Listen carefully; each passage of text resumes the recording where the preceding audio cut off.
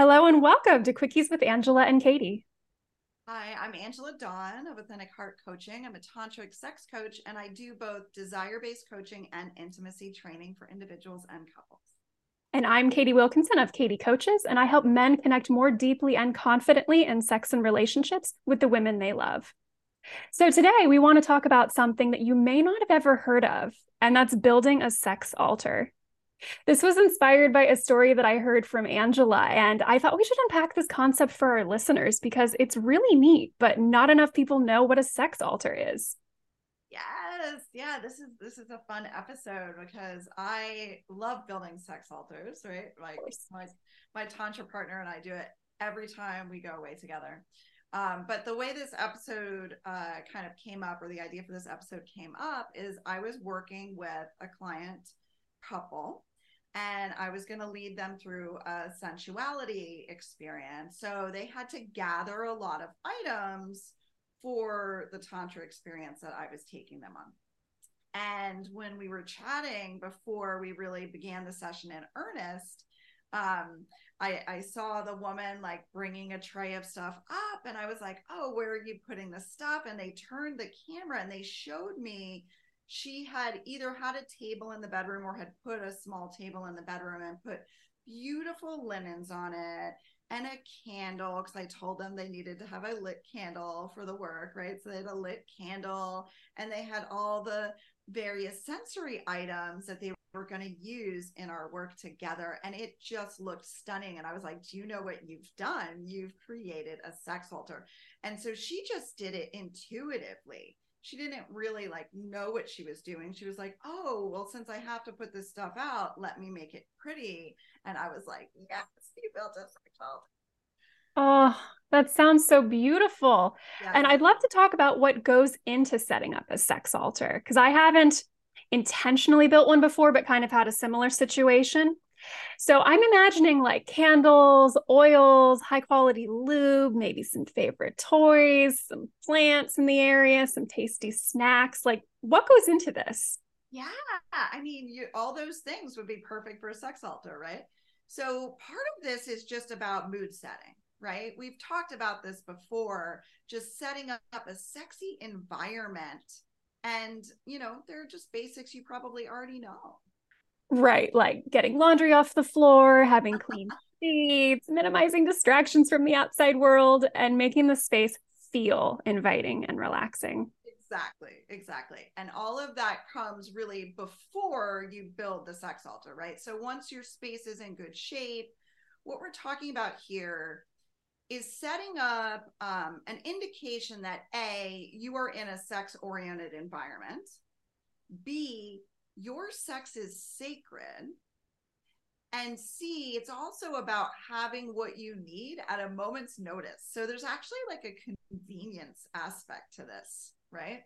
And the first part is really what you were talking about, Katie, right? The sexy environment. So you want to have the candle, you want to have flowers, you want to have the sex toys you like, maybe some chocolate or some berries if you want to get into some sensual play with taste. Oils and lubes would fit here as well, right? Right. Yes. Anything you think you want that says it's sexy time. So let's talk a little bit more about the sacred aspect. What do you mean by the phrase sacred sex? And how is this different than the average everyday sex that most people are having? Yeah. So I'm a tantra coach. So my focus is often on sacred sex. And part of sacred sex is consecration, right? So the act of offering up your sexual experience to maybe a higher power, whatever that means to you. And doing this really facilitates a shift in the experience, right? So in Tantra, you're offering your sexual experience up to something that's part of you and is connected to you, maybe a sense of oneness might be a way to describe it. And this doesn't have to be religious per se. You can offer your sex up to a deity, right? But you can also offer it to the deepest love or the highest consciousness. Okay. So that's all part of the consecration aspect. Another thing that makes sex sacred is the intention, right? If you have a sex altar, you're literally intending to have sex in this space, right? But you can also have an intention to have your sex be about enlightenment or about understanding. So you can set the intention for your sex to be about unconditional love too, right? Anything you want. Mm. So, translated for those of us who are not so much in the tantric spaces, do you mean like giving sex a higher meaning than just doing something that feels good? Approaching sex mindfully, being deliberate about sex, and really being in awe of the power of sexual connection? Katie, I think you nailed it, even though I'm the tantra coach. A plus on that list. Yes. All of those things. All of those things. It is sex evolved, really, right? Like we're not just like eking out pleasure here, right? Yeah. Oh, it feels flipping amazing, right? But it's really about that intentionality, that higher meaning, and really the power of that kind of connection. And the concepts that you mentioned, both the consecration and intention, how do these play into a sex altar specifically? Mm. So a big part of being intentional is the space that you're in. So when you create that ritual space, it actually awakens something in your primal brain, right? It flips a switch in there. So here, if you have a little table in the bedroom or you bring one into the bedroom for the night and you put a nice table runner or a little tablecloth on it, or even just a handkerchief, right? And you put out your candles and your flowers and whatever else you want to have there. Just doing that act is all about intention. So setting up the altar just signals to your brain, this is about having sex, this is about having sacred sex. And just lighting those candles with intention is consecrating the space. That's why I always have my couples light a candle when I'm leading them through a tantric activity. And you can say what your intention is together, or you can just say it quietly in your own mind, right? You can do all this without having it be a big deal. Or you can make it a big deal and you can say a prayer or read a poem if you and your partner are into that. I love that you used the word ritual in that description. As a creature of habit myself, rituals make sense to my brain. And there's that emotional comfort that comes with routine. You know, your brain is really primed to enjoy what comes next, to anticipate what's going to come next. Mm-hmm. And just to clarify for listeners, rituals and altars aren't just for couples. We want you to be able to elevate your self pleasure experience too, because ultimately pleasure starts and ends with you, as in what you enjoy and what's meaningful to you specifically. Oh, 100%, Katie. I'm glad you brought that up. I probably have more often in my life created a sex altar for just me than for me and someone else. Yeah.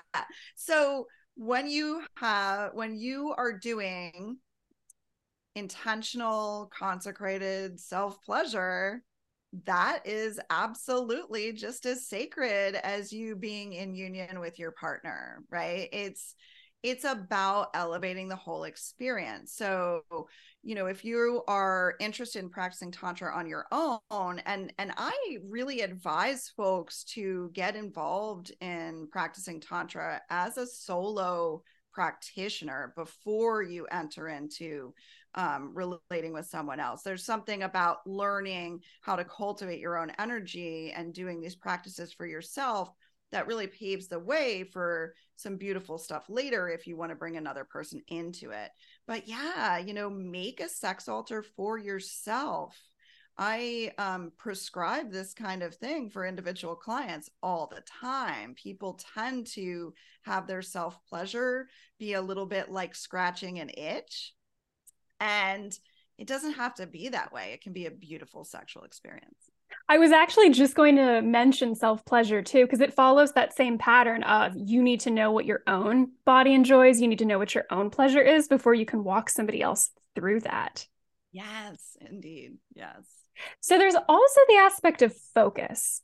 And I'd love for you to tell our listeners more about how focus relates to sacred sex and how that's different than intention. Okay. So I think of intention as a quality you are bringing before you begin, and a sense of purpose, right? Mm. So I have a reason why I'm self-pleasuring, or a reason why I am entering into a sexual experience with someone else. And there is something perhaps I would like to get out of it, right? Or something that I want the experience to create or emanate, or maybe even boost in my life, right? I teach people how to do sex magic, right? So it could be about manifestation even. So that's all intention. Focus, I would say, is something that's more in the moment, right? Your focus is, what are you paying attention to? What are you paying attention to? Mm. Yeah. And focus is absolutely another aspect of sacred sex. And just having the altar in your space is also saying, we're focused on our sexual life. We're focused on our intimacy. That's so hot to have that devotion to sex and to intimacy. Oh, yeah, it is. But this is also ultimately practical, by having a spot in the bedroom where you have your lube, you have your condoms, you have your sex toys, your feathers, your fun, sensual stuff. You're doing yourself a huge favor here. Whatever you need is already right there for you. And that convenience is sexy too. You don't have to break Oh, the yes. they would break the moment. Yes, yes, yes, yes. You're dead on that. Like, a sex altar is something that's sexy and elevates your sex. And it's just smart, right? Because who wants to get into it and then realize they can't find the lube? Right? Or that you left the coconut oil in the shower, right? Which I've totally done, by the way. Yes. We're all about smart sex here. This is like the next level version of keeping your toys and your lube in the nightstand, which I also still do. Yes. Yeah. And, not everyone is going to want to have this big formal sex altar in their bedroom as much as we recommend it. I get that. So, for those of you not so into that, you could just gather your sex tools in a central location, in a basket or a drawer or a really nice box, and just keep it near your bed. It's convenient, and your partner's going to appreciate that forethought. Yes. Yes. And I don't necessarily set up a sex altar when I'm at home, right? Not certainly not all the time, right? But yeah, that keeping all the things together, right? Keeping your bedroom like just attractive, and keeping all of the things you need for sex in an attractive container or on an attractive nightstand is halfway there, right? Pretty is But sexy. yeah, but my partner and I, we always set up a sex altar when we go away together. I love that idea. The sex altar while traveling too. Mm-hmm. That's next Mm-hmm. level.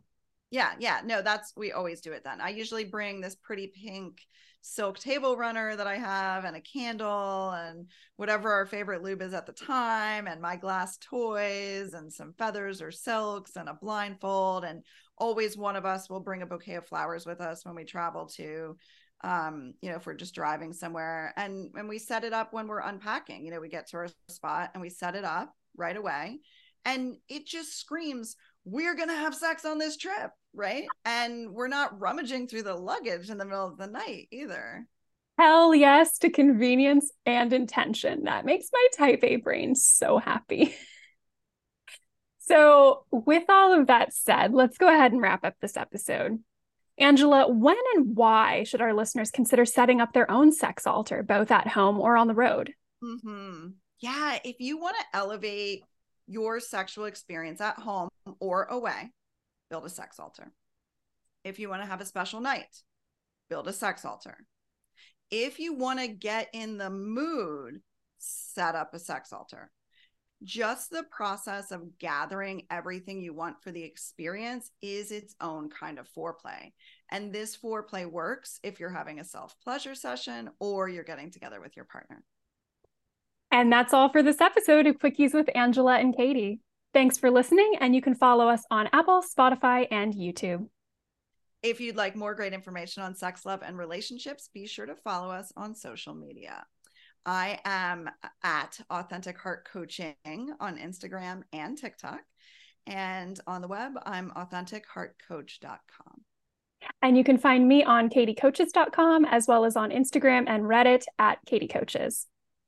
So as always, I want to encourage our pussy-attracted male listeners here to check out our Pussy Whispering Masterclass. This is the class for going from good to God in bed with your woman. It's all about working smarter, not harder, to bring your woman even more pleasure in bed. The class is pre-recorded, it's ready for you right now, and it's open to all experience levels. Check it out at pwclass.com. And as many of you know, I run Voluptas Goddess School for Women. You can join by annual membership or come to individual workshops. My next Voluptas workshop is going to be August, I think 19th. August 19th in Annapolis. It's going to be Breath of the Goddess.